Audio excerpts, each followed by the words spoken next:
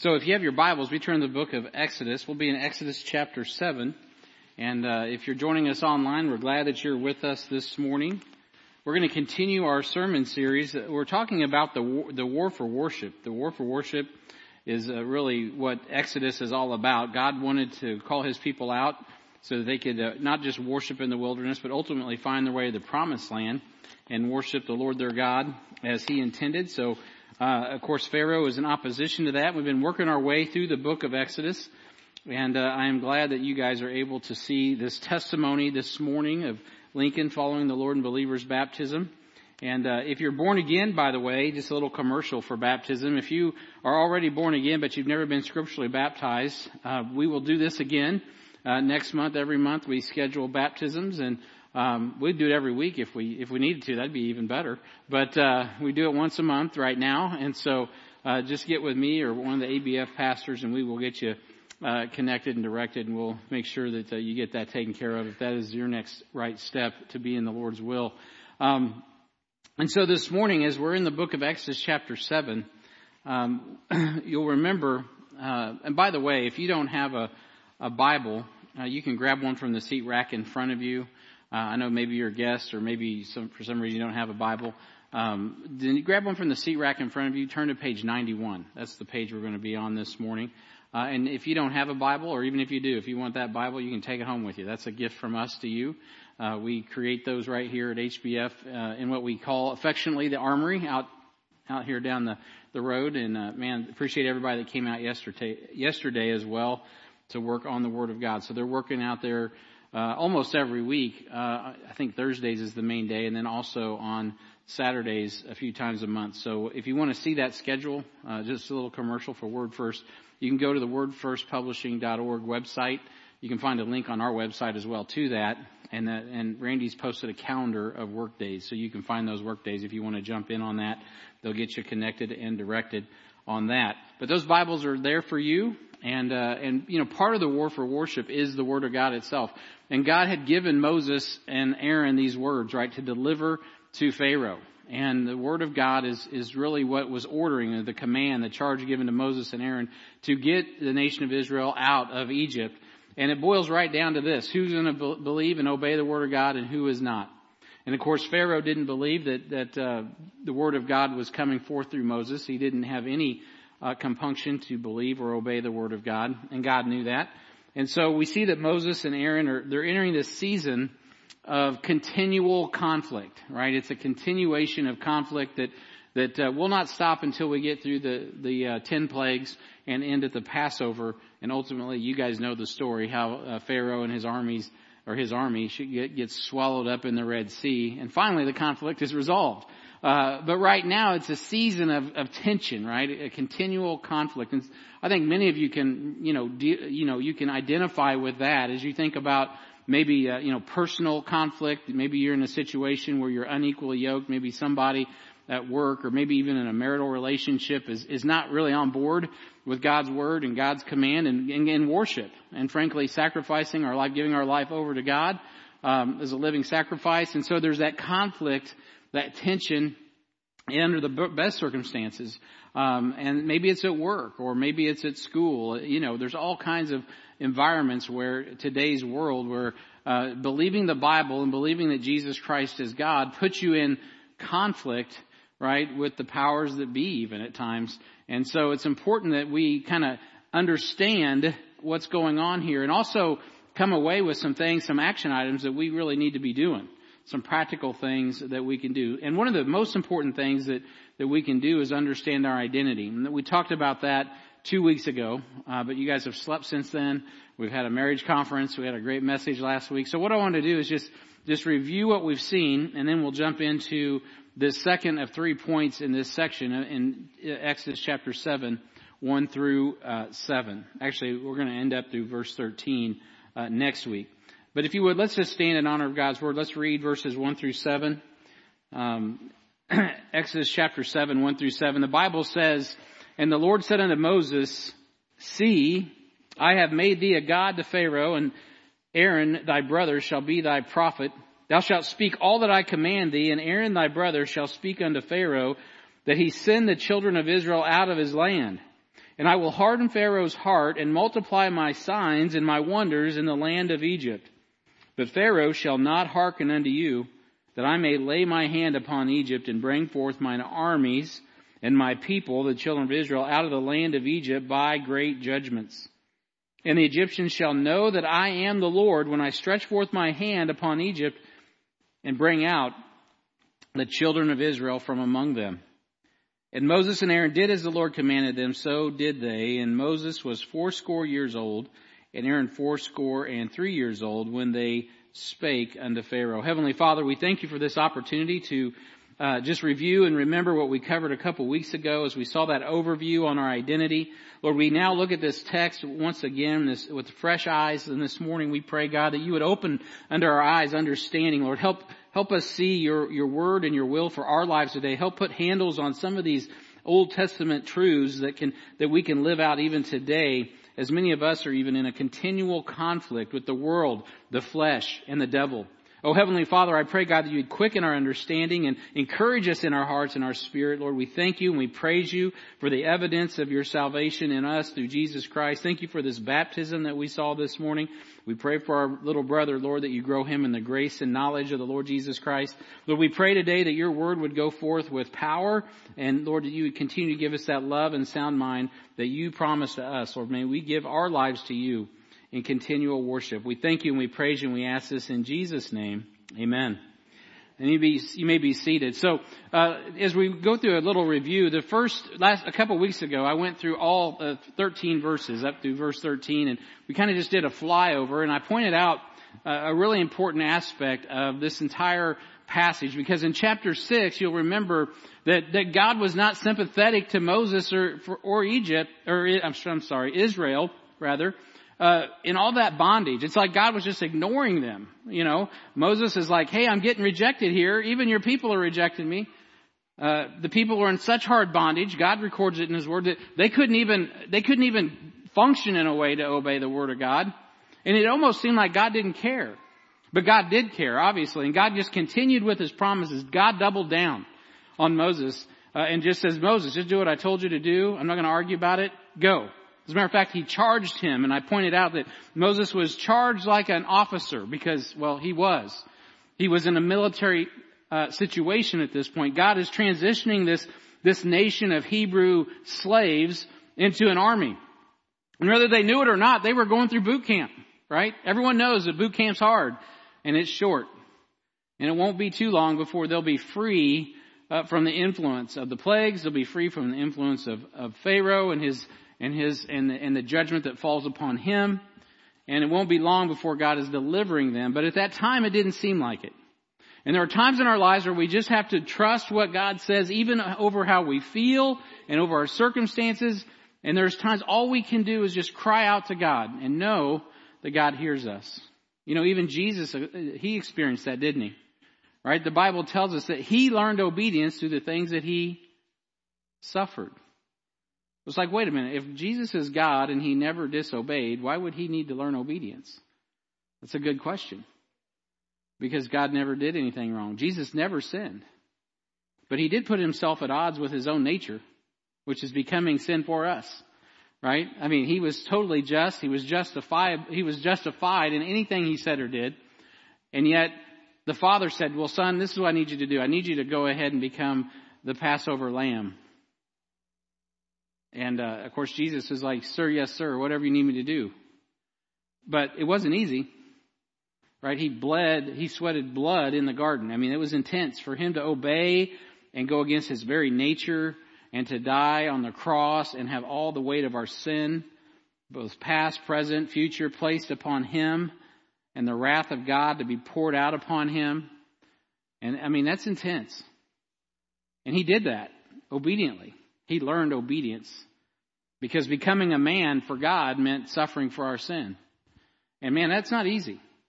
And so Jesus, he gave us that example of obedience. And now he puts Israel in a situation. Also, we know in Exodus chapter 4, called his son. And they're suffering. But God's going to deliver them. And one of the things that's important when you're going through suffering is remembering your identity. So a couple of weeks ago, we looked at that. There were a few things that we noticed about their identity. Number one, we got to embrace our identity, as an officer, right? He charged Moses as an officer. I'll talk about that a little bit more in a moment. But also as a soldier, right? There's a certain aspect in the New Testament. We talked about how we are like soldiers. We literally return at the second coming of Christ as soldiers. Yeah, we're priests, we're kings. We're coming back as rulers with Christ, as we reign with Christ. And then we talked about our current station even today as ambassadors. Very much what Moses and Aaron were. They were ambassadors to Pharaoh. They were there to say, hey, Pharaoh, here are the terms of God's deal. This is what we are offering. And of course, Pharaoh's like, I'm not buying. And so we're into this continual conflict, this continuation of this conflict. So that's where we've been. This morning is the next step in this. Okay, so what are we going to do with this information that we have? Once we understand our identity, right, that identity comes in with authority. And we left off our last message talking about that. Your life is the only Bible some people read, right? God told him in verse 1 that, Moses, you're going to be a God to Pharaoh. You're the only, I'm done with this guy. The only Bible he's getting now is you. That probably tells me that God had already been probably pricking the heart of Pharaoh before Moses ever came along. Pharaoh in his heart probably knew that he was doing wrong. I don't know if he did or not, but God was not going to give him any more opportunity to hear from him unless he listened to Moses and Aaron. If he didn't listen to Moses and Aaron, then he wasn't going to get any more Bible. Beloved, we're in an increasingly dark world, and it's the reality that you and I may be the only Bible some people hear. And Christians in their mind today are kind of in a victim mentality, like, oh, woe is us, the whole world's against us. Yeah, it's been that way for 2,000 years, so wake up. What's that got to do with anything? We got to go forward in faith, and we got to do what God's commanded us to do. We got to receive that charge like a good soldier, right? Do soldiers whine? No. They endure hardness. Well, they may today, if they don't have if that guy don't have his skirt pressed right. I'm sorry. So, but you know what I'm saying? Biblically speaking, soldiers don't whine, right? They endure hardness as a good soldier, right? So you go forward in faith. So let's look at point number 2, which is your point on your outline today as we start off. We got third point next week. What we got to do as we're facing continual conflict, in addition to embracing our identity, remembering who we are in Christ, is we got to execute our responsibility. Execute your responsibility. Facing continual conflict requires us to execute our responsibility. Now, and we see that in verses 2 and 5 through 5. I'm not going to reread that right now. We'll touch on that as we go. But in verse 2, it does say, thou shalt speak all that I command thee, and Aaron thy brother shall speak unto Pharaoh that he send the children of Israel out of the land. Now, point A here is we need to execute, we need to execute your responsibility to speak God's message obediently. Right? Execute your responsibility to speak God's message obediently. Now you're like, well, yeah, that's what we're supposed to do. Yeah, it is. But do we do that? Right? Even when it's difficult. Moses has to do this. He has to press into this. And he still has to appear before Pharaoh, already knowing God's told him he's not going to receive that. But I need you to go and I need you to speak anyway. Speak unto Pharaoh that he send the children of Israel out of his land. So we learned a couple weeks ago that understanding our identity empowers us to execute our responsibility. We saw our need to understand our identity as a son, a soldier, an ambassador. And notice God tells Moses that he shall speak all that God has commanded thee.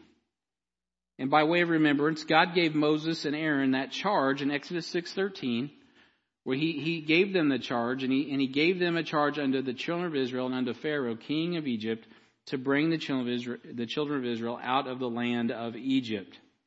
So this was something that God had given in a charge, just like you would do like Paul did to Timothy, like a military commander would do to a subordinate. This is a charge. This is something you are charged to do. You are to carry. You are to be responsible for. Moses, Aaron, you have to go forth now and do this. And of course, we have seen that they did that faithfully. At the conclusion of the plagues, after Moses and Aaron were successful in charging Pharaoh, God institutes the Passover as part of the remembrance and the knowledge that Israel emerged as armies as they ascended out of Egypt. In Exodus 12 and verse 17, it says, "And ye shall observe the feast of unleavened bread. For in this selfsame day have I brought your armies out of the land of Egypt. Therefore shall ye observe this day in your generations by ordinance forever." So we are to be faithful to speak God's commands. Now we all here, I think most of us understand what that means. If I was going to throw out, say, what verse would you think of that we are given that gives us a charge to go forth and preach to all nations and teach them all things whatsoever God has said to all of us, right? You would probably come up with Matthew chapter 28, right? God has all power. Go ye therefore and teach all nations, teaching them all things whatsoever I've said unto you, right? So the gospel and the charge that we're given is contained therein. Many of us know that. But we are to go with the gospel, with the counsel of God's word, to make disciples of all nations. Those who get saved, they join the gospel army. They're born again. They're in the family of God. And as they grow as disciples, they're transformed, they're trained, not only to, understand their identity, but ultimately to carry forth that charge that God has given us. It's imperative that what we do in the church is raise up, yes, children. We have a vibrant children's ministry, so we're all about investing in our children, but ultimately what we're really investing in is adults, because children grow up and become adults, and they need to adult when they become adults. They need to carry the charge that's been given to us. The most important thing we can do is disciple. Whether they're children, not just physical children, but spiritual children. When people are born again, they're like a child. If you're here like on Wednesday night, I was talking about how childlike I was when I got saved. Like I literally didn't know the difference between the Old Testament and the New Testament. I mean, I had to figure that out. Like, oh, okay, that's before Jesus. This is after Jesus. Forget 7 dispensations. I had no idea. I was like, oh, okay, I get that. You just start off with basic understanding of God's mind, His Word, the Bible. And the more you understand, then the more you can apply. And the more you can apply, the more you can grow. The more you know, the more you can grow if you apply the Word of God. It's not just enough to know the Word of God, because knowledge puffs up, but charity edifies. So the Bible tries our heart. The more we know it, the more we have to reckon with what we understand about who God is and who that is in me and what that makes me need to do and how I need to respond to life in general. And so there's so much to growing in Christ. It's all about being in the Word of God, led by the Spirit of God, and being connected to the local New Testament church of God. And when you disconnect any one of those parts, you become, dysfunctional. You're not functioning properly in God's will. That might offend somebody today, but it's the truth. That's why I'm telling you the truth, because I love you. And I see it all over the place, especially in America. Everybody can be a Christian, right? But so many people forsake the Word of God, the local New Testament church, and they certainly are not led by the Holy Ghost. They may say they are, but the Bible bears out that no, if you don't obey my commands, you don't love me. Right? The Bible's very clear.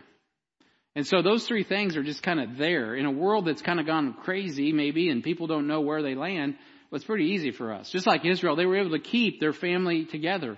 In the midst of all that oppression, in the midst of all of that difficulty, their family unit was intact. They knew who their tribes were. They knew what the order was. They knew who the elders were. In the midst of all of that, they kept it together. And that successfully led them out of captivity.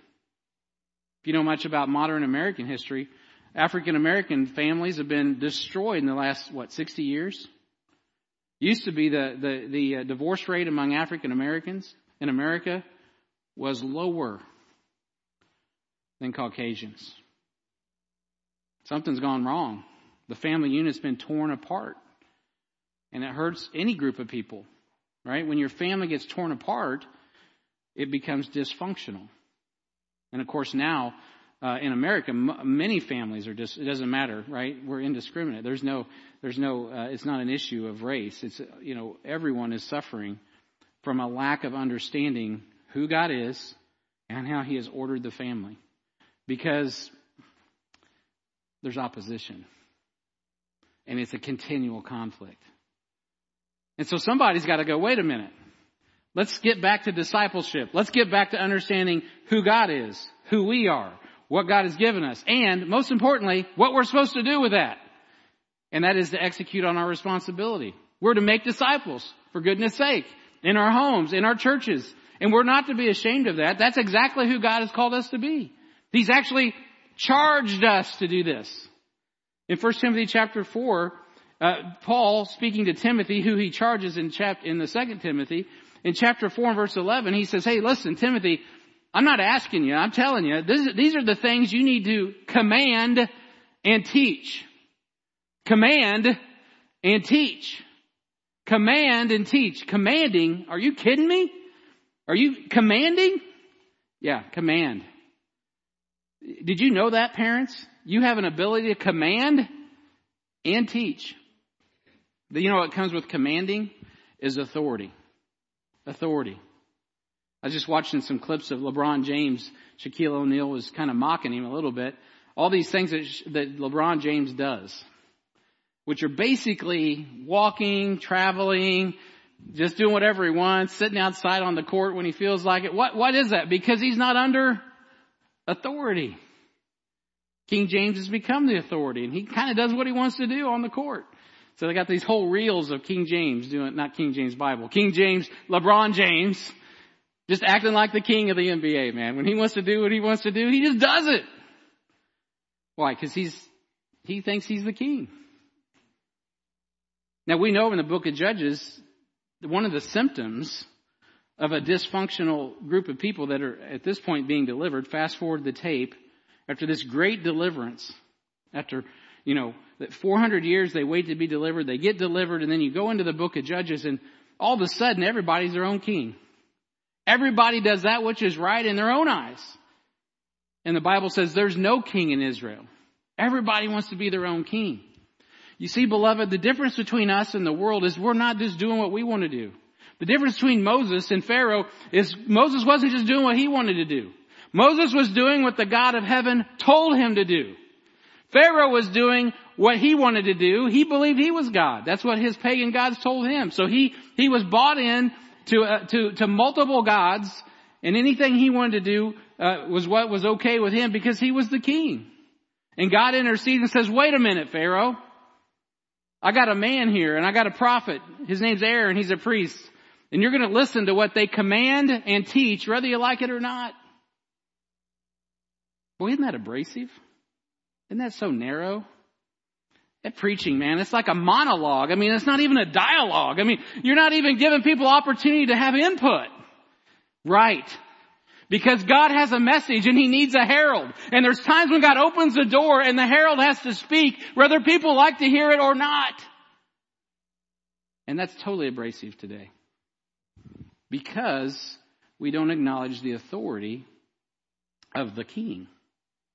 Now I say we. You're all in the amen choir, I'm sure. But you get what I'm saying. That's why there's continual conflict. So let's finish our Old Testament picture like Bob Ross and see how this comes out for practical application. It's no accident that God, isn't that really cool, Bob Ross? I hear the guy was something else. It's no accident that God gave this charge to Moses and Aaron. God gave Moses the law, and Aaron would institute the priesthood as outlined by the law.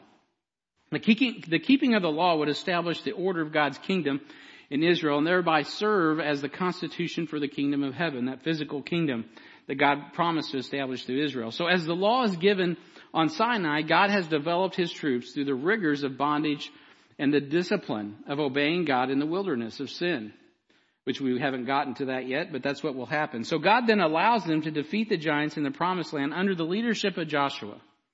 And so we already covered this a couple weeks ago, but just to remind you, Joshua is the same name as Jesus.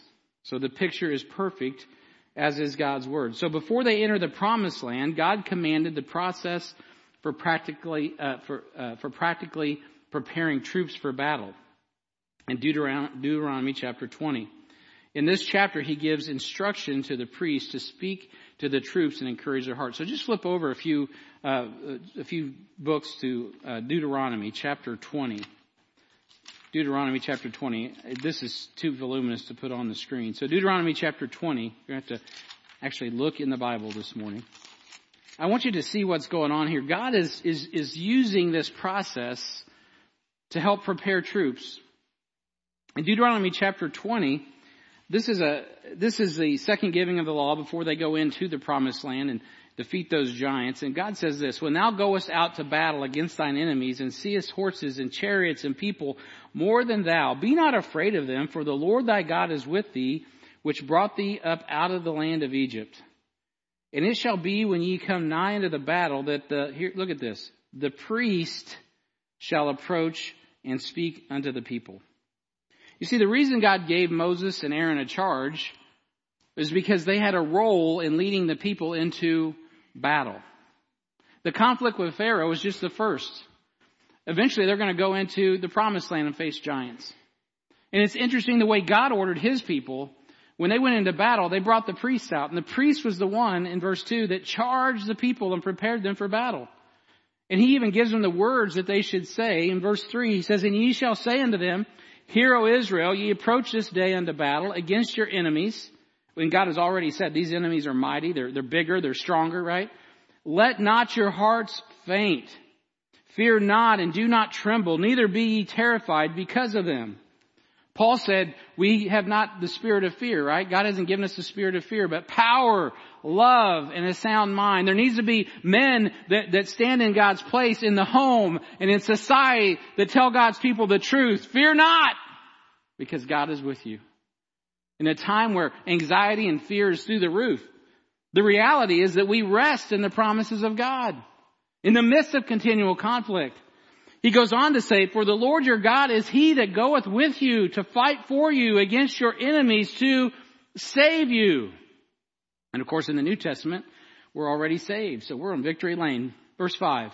And the officers shall speak unto the people, saying, What man is there that hath built a new house, and hath not dedicated it? Let him go and return unto his house, lest he die in the battle, and another man dedicate it. Hey, if you're in the middle of a house project, go on home. He's thinning the ranks. The priest goes on to say, and what man is he that hath planted a vineyard and hath not yet eaten it? Let him go and return unto his house, lest he die in the battle and another man eat of it. Go home and take care of your new farm. Verse 7. And what man is there that hath betrothed the wife and hath not taken her? Let him go and return unto his house, lest he die in the battle, and another man take her. Okay, go home and marry that bride. And the officers shall speak further unto the people, and they shall say, What man is there that is fearful and faint-hearted? Let him go and return unto his house, lest his brethren's heart faint as well as his heart. You know what's really important here? The reason that God brought the priest in is because he needs to make sure their hearts are right. And he's actually thinning the herds. He's actually saying, look, if you're not really ready to die, you don't need to go into battle. We need men that are prepared to give everything for the cause that God's called them into, trusting that God's enough. And by the way, following God does not mean you won't die. Being obedient to God does not mean you won't lose your life. It just means that you're doing what God called you to do. So hey, if you're all twisted up about that, then go back home. And so he was like 180 degrees opposite of what most people could even realize or think about. Why? Because these men were prepared to give their life for what God was advancing. And verse 9 says, And it shall be when the officers have made an end of speaking unto the people, that they shall make captains of the armies to lead the people. Now we've seen that God already in Exodus, the first time armies is mentioned is in regard to God's promise to draw Israel out as armies. And these men that are able to stand in the gap, these men who are able to go forth, then the leaders would understand that they would say, look, okay, these are the captains. These are the guys that are going to lead them into battle. The priests not only encouraged the troops to enter into battle, but they mandated their home to be in order before they mobilized for war. We just selected deacons. You'll be learning about that here in the next few weeks and who is going to be your deacons. One of the qualifications for myself or for a pastor in our church or for a deacon, right? You cannot be an officer if you don't have the home in order. The home needs to be in order. He's like, go back and tend to the home. If you need your wife, your field, if there's something that's not right, if you don't have the courage to go into battle, don't go. But what we really need is men to put their homes in order. First, to do that, you got to be there, right? That means if you make a baby, you need to take care of it. And by the way, just if you identify as a man because your biology is male, then you're male. So let's just start there. And you got to take care of the baby that you make, right? And you take care of the business that God has given you. You take care of your responsibilities. Now, I understand there's all kinds of extenuating circumstances today.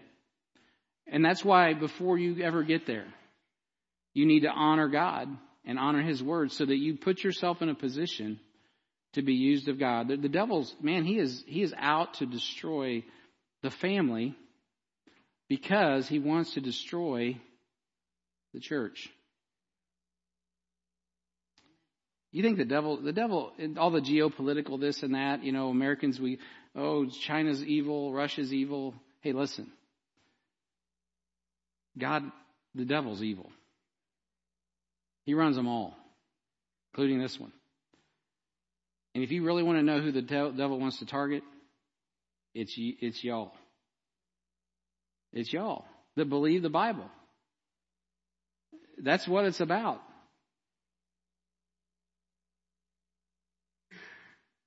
There's more I'd like to say about that, but you can read chapter 20, verses 5 through 12, and you can see that he even gives them an opportunity as they go forth into the battle to give terms of peace unto those that they go to attack. We'll go ahead and look at verse 10. He goes, When thou comest nigh unto a city to fight against it, then proclaim unto it, and it shall be, if it make thee an answer of peace, open unto thee, then it shall be that all the people that is found therein shall be tributaries unto thee, and they shall serve thee. And if it will make no peace with thee, but will make war against thee, then thou shalt besiege it. And when the Lord thy God hath delivered it into thine hands, thou shalt smite every male thereof with the edge of the sword. But the women and the little ones and the cattle and all that are in the city, even all the spoil thereof, shalt thou take unto thyself, and thou shalt eat it, and the spoil of the enemies which the Lord thy God hath given thee. Thus shalt thou do unto all the cities which are very far off from thee, which are not of the cities of these nations.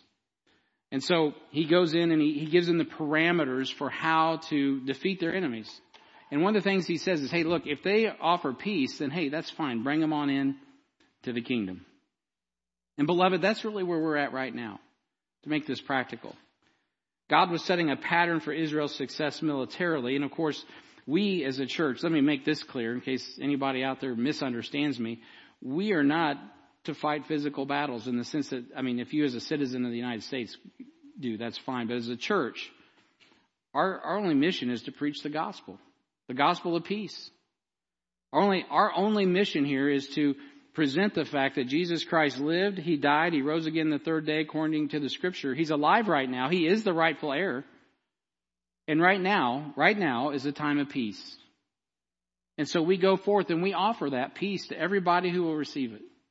Because God is loving and He is gracious and He wants to make peace. But the deal is, you do have to bow your knee and confess with your mouth that Jesus Christ is Lord. And I know I had to do that. I did that March 25th, 1987. Man, it changed my life. He brought me onto His team. He turned me from an enemy to a son. And He gave me a completely new identity with a charge to go forth and preach to others also. And that's what He does to everyone that gets saved. And we know that there's a time coming after the Daniel's 70th week when we return with Christ, and He will finally put down all those who stand against Him. Literally. And He will rule and reign for 1,000 years on this earth.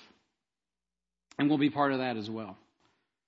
And so it all starts with understanding your identity, understanding this picture. In 1 John 1 and verse 3, we saw that it doth not appear what we shall be. We already looked at that a couple of weeks ago. But God introduced them in Exodus 6:26 as armies. And God prophesied they would be armies in Exodus 7:4. And God delivers them just as He said He would in Exodus 12:17 and Exodus 12:51 as armies.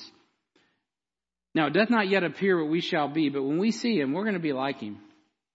We are called the bride of Christ, and at Jesus' return in Revelation 19:19, we'll come with him, and we will see that power that's prophesied in Joel chapter 2.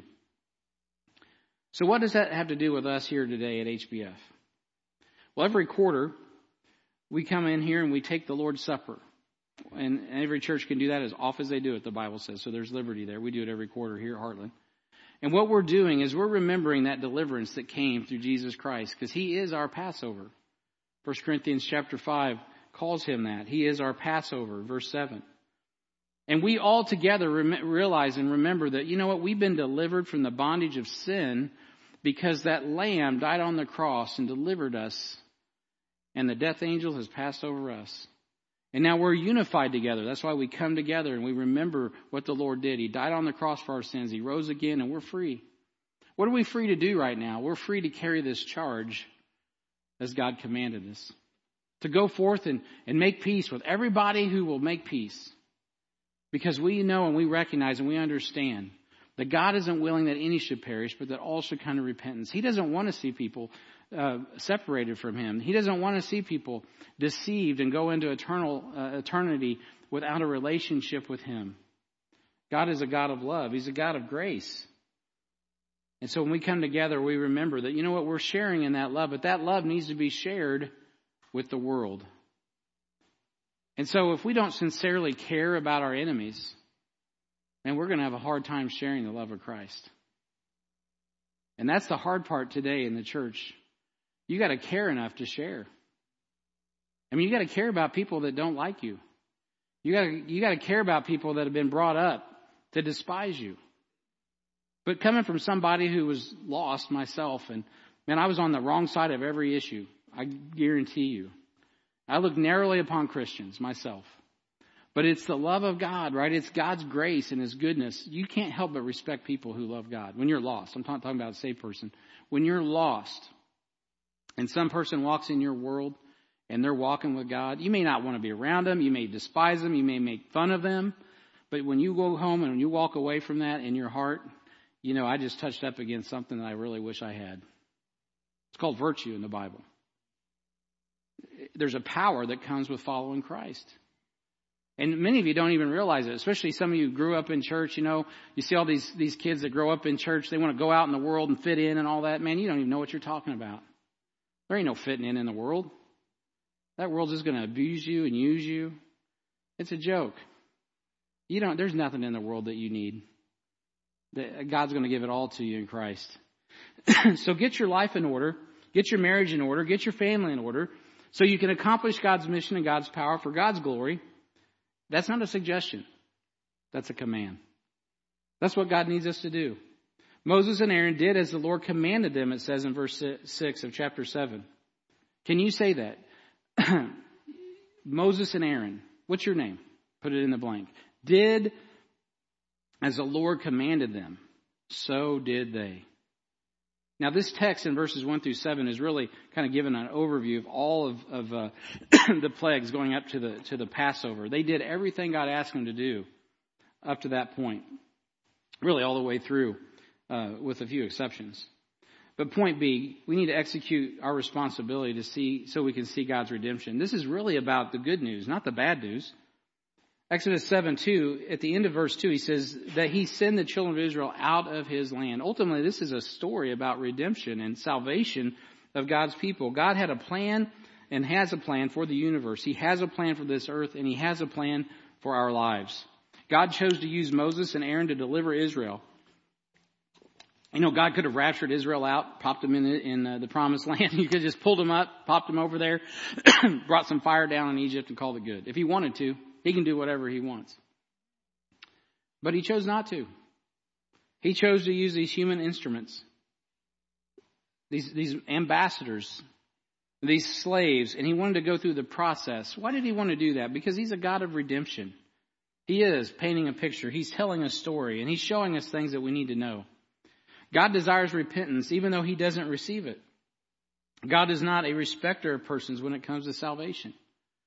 God wanted to see this redemption, obviously, for the children of Israel. But it wasn't just the children of Israel. I believe God was giving everyone in Egypt every opportunity to receive his grace before he brought the hammer down. Because God's just a good God that way. In Romans chapter 10 in the New Testament, this is what Paul said, speaking of the gospel. He's actually doing this in the context of Israel, going back to chapter 9, 10, then you go through 11. He's dealing with the place of Israel and their rejection of the Lord Jesus Christ. But he says in Romans 10 and verse 11, he goes, "For the scripture saith, whosoever believeth on him shall not be ashamed." It's not specific. It's whosoever. For there is no difference between the Jew and the Greek, for the same Lord over all is rich unto all that call upon him. For whosoever shall call upon the name of the Lord shall be saved. How shall they then call on him whom they have not believed? And how shall they believe in him whom they have not heard? And how shall they hear without a preacher? And how shall they preach except they be sent? As it is written, how beautiful are the feet of them that preach the gospel of peace and bring glad tidings of good things. But they have not all obeyed the gospel. For Isaiah saith, Lord, who hath believed our report? You see, God knew that Pharaoh would not believe his report. But you know what he did? He gave him opportunity anyway. God is not willing that any should perish, as I've already mentioned, 2 Peter 3:9.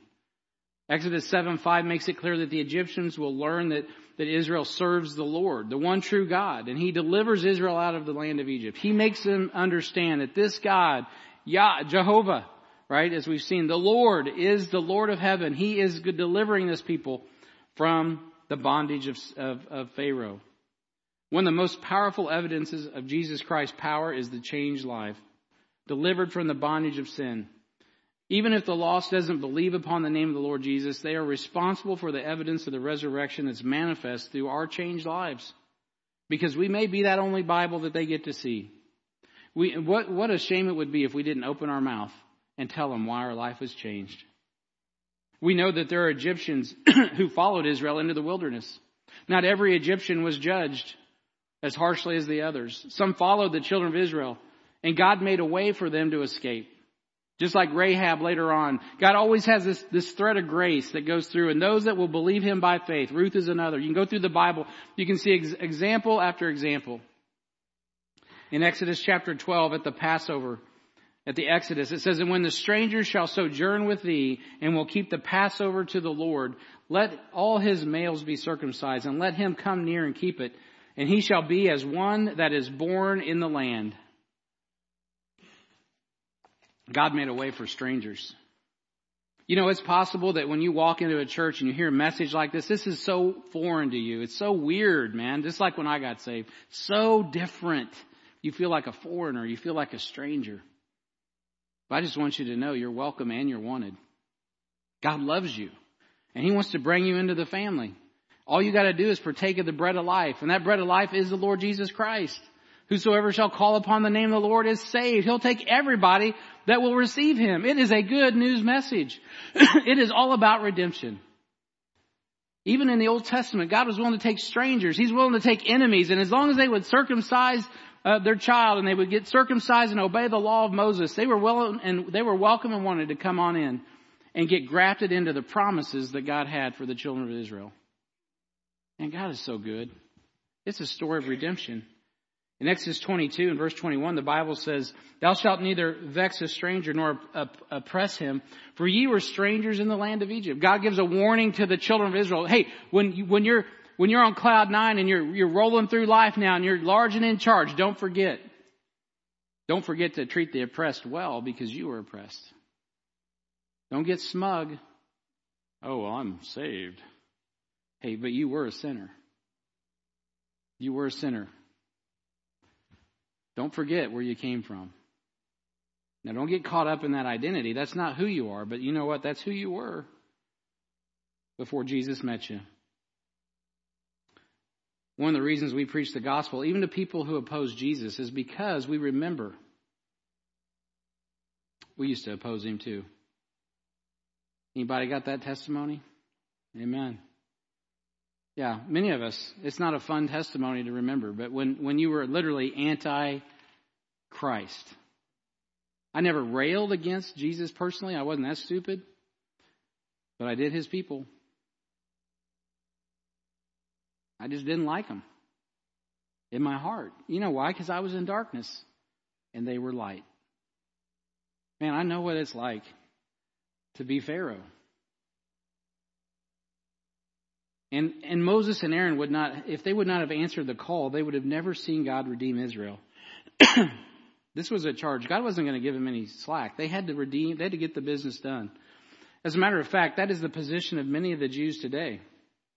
Those who should be preaching the gospel, right? The nation of Israel, Jesus came to his own, they received him not. They were the ones that were supposed to be carrying this message. And when we talk about redemption, man, ironically, as Paul says, the casting away of them becomes the redemption of the bride of Christ. And here we are. I don't know if there's any Jews in the house, but it was initially God intended the nation of Israel to take this message to Jerusalem, to Judea, Samaria, the uttermost parts of the earth, if they would have just received it. But they didn't. And so now God calls all, right? The mystery of the church is in full force, and it won't be long before we're caught up and God turns his attention back to his son, Israel. But for the last 2,000 years, God has been using good old lost Gentiles like myself or you who get saved and get indwelled with the Spirit of God, or given a book and then brought into the church of the living God to get the gospel where it needs to go on time, to bring terms of peace before God's judgment falls.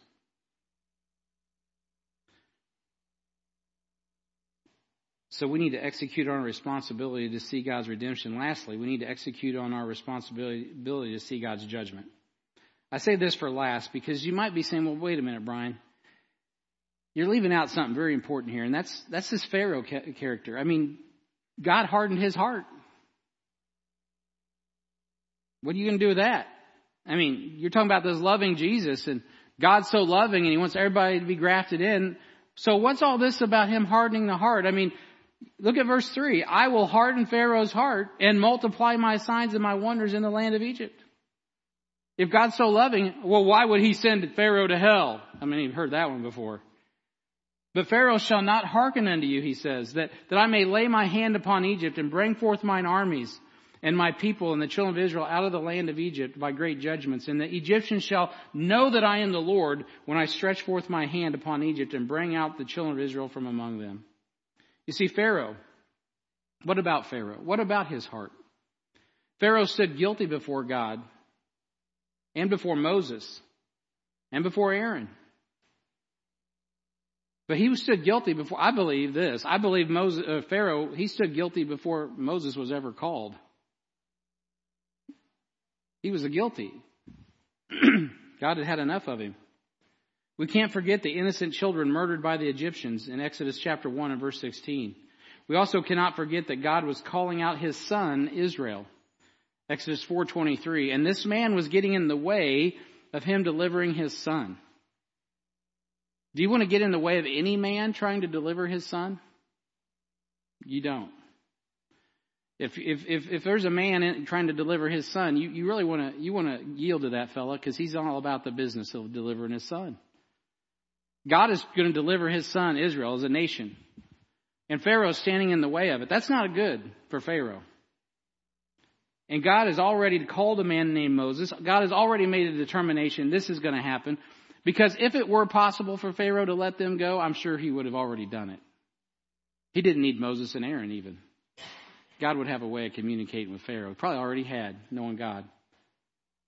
God is pronouncing Pharaoh's judgment when he tells Moses that he will harden Pharaoh's heart. In addition to God's mercy in even dealing with Pharaoh, I do want you to know this, that 50% of the time, Pharaoh hardened his own heart.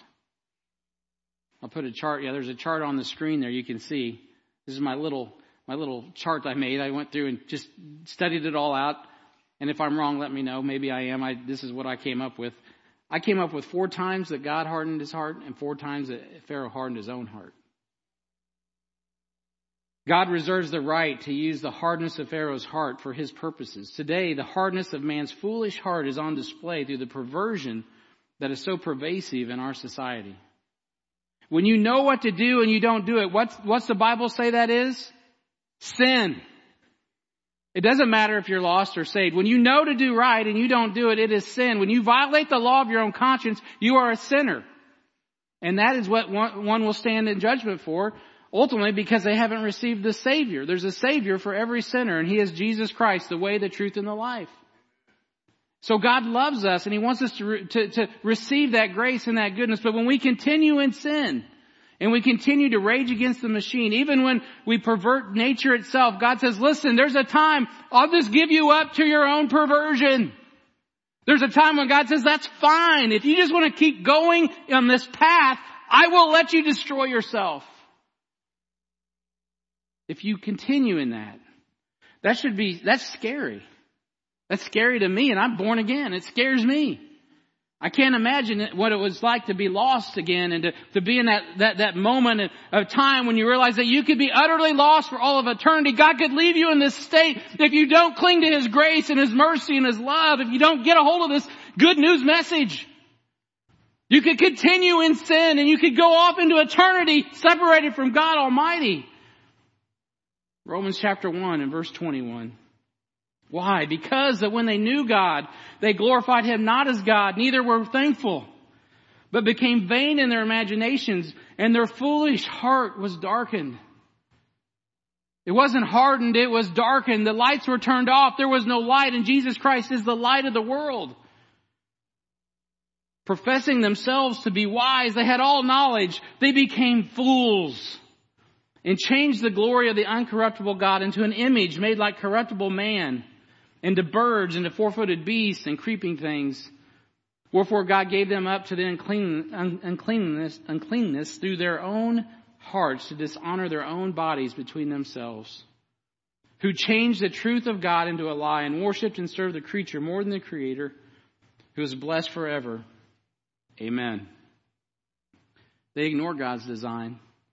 For this cause God gave them up unto vile affections, for even their women did change the natural use into that which is against nature.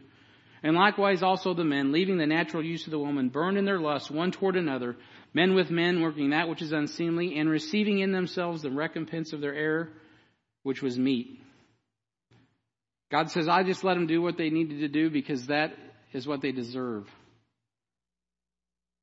And even as they did not like to retain God in their knowledge, God gave them over to a reprobate mind to do those things which are not convenient, being filled with all unrighteousness, fornication, wickedness, covetousness, maliciousness, full of envy, murder, debate, deceit, malignity, whisperers, backbiters, haters of God, despiteful, proud, boasters, inventors of things that are of evil things, disobedient to parents, without understanding, covenant breakers, without natural affection, implacable, unmerciful, who knowing the judgment of God, that they which commit such things are worthy of death, not only do the same, but have pleasure in them that do them. I mean, it just does not matter. It's all a joke. Everything is funny, ha ha. And God says, no, I get the last laugh. Pharaoh, you think you're large and in charge, but this is going to go my way. The penalty of having a foolish and hard heart is getting the things you desire. I'll say that again. The penalty for having a foolish, hard, darkened heart is getting the things that you desire. God forbid. Many who want to bring judgment find themselves under the judgment of their own perversion. Those who want to be free from the love of God find themselves in bondage, trapped in sin. Moses wanted to be free from the authority of God Almighty, but he will find himself in the bondage of the Red Sea, drowning in the judgment of God. Notice God points out how He will multiply my signs and my wonders. We'll get into this more next week, but signs are given to validate the promises of God to the Jews. In 1 Corinthians 1:22, the Bible says, for the Jews require a sign, and Greeks seek after wisdom. We'll see in the next message how Satan provides signs and lying wonders to combat the veracity of God's signs. In Exodus 7:8-13. This is important because all signs and wonders that God used to prove to the Jews that He was sufficient to deliver Israel from the power of Pharaoh's pagan gods were also used as signs against the Egyptians that God delivered Israel out of their hand as a mighty army. He said in verse 5, Egyptians shall know that I am the Lord. This is germane to our culture today because we are told that the coming Antichrist will rise with lying signs and wonders. And many hard-hearted, yet willingly ignorant, global citizens will be beguiled by signs and lying wonders. 2 Thessalonians 2 and verse 3 says, "Let no man deceive you by any means, for the day shall not come except there come a falling away first, and that man of sin be revealed, the son of perdition, who opposeth and exalteth himself above all that is called God, or that is worshipped, so that he as God sitteth in the temple of God, showing himself that he is God. Remember ye not that when I was yet with you, I told you these things, and now ye know what withholdeth, that he might be revealed in his time, for the mystery of iniquity doth already work. Only he who now letteth will let until he be taken out of the way, and then shall that wicked be revealed, whom the Lord shall consume with the spirit of his mouth, and shall destroy with the brightness of his coming. Even him whose coming is after the working of Satan, with all power and signs and lying wonders." All power and signs and lying wonders. "And with all deceivableness of unrighteousness in them that perish, because they receive not the love of the truth, that they might be saved. For this cause God shall send them strong delusion, and that they should believe a lie." We had people get mad about this passage. I didn't say it. That's what God said. If you go against him long enough, he can give you a lie to believe. "That they all might be damned who believed not the truth, but had pleasure in unrighteousness." Romans chapter 1. And that's a bummer, Brian. I mean, you're like bringing me down on Sunday, and then we're going to have chili in a minute. I mean, come on. Hey, it's important to remember these things that God says about signs. He said in Luke chapter 11 that an evil generation seek a sign.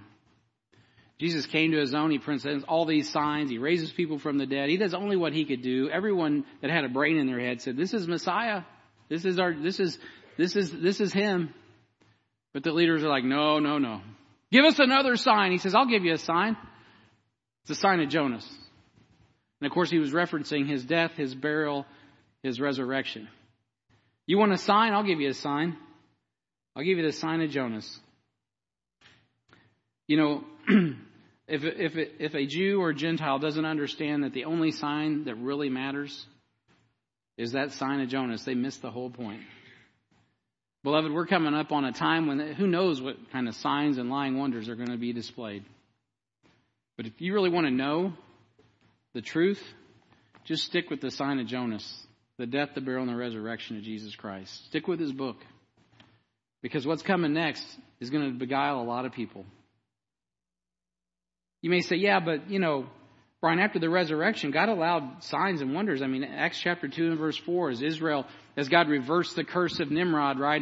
And now all those tongues that God, he really preserved the world through dividing up the languages. They all came back together in Jerusalem, and all of a sudden every man could hear in their own language. That's true. Right? Cornelius and the Gentiles there in Acts chapter 10, they also spoke in other languages that were discernible by the Jews that were there. And all of a sudden this miracle was given to them. Why? Because God was trying to tell Israel that Jesus is the Messiah.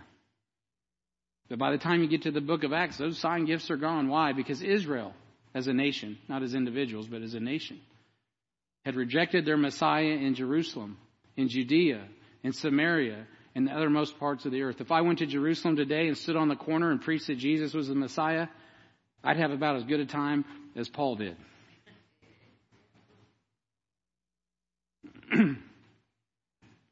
For those who say that, "Well, yeah, but you can't deny my experience."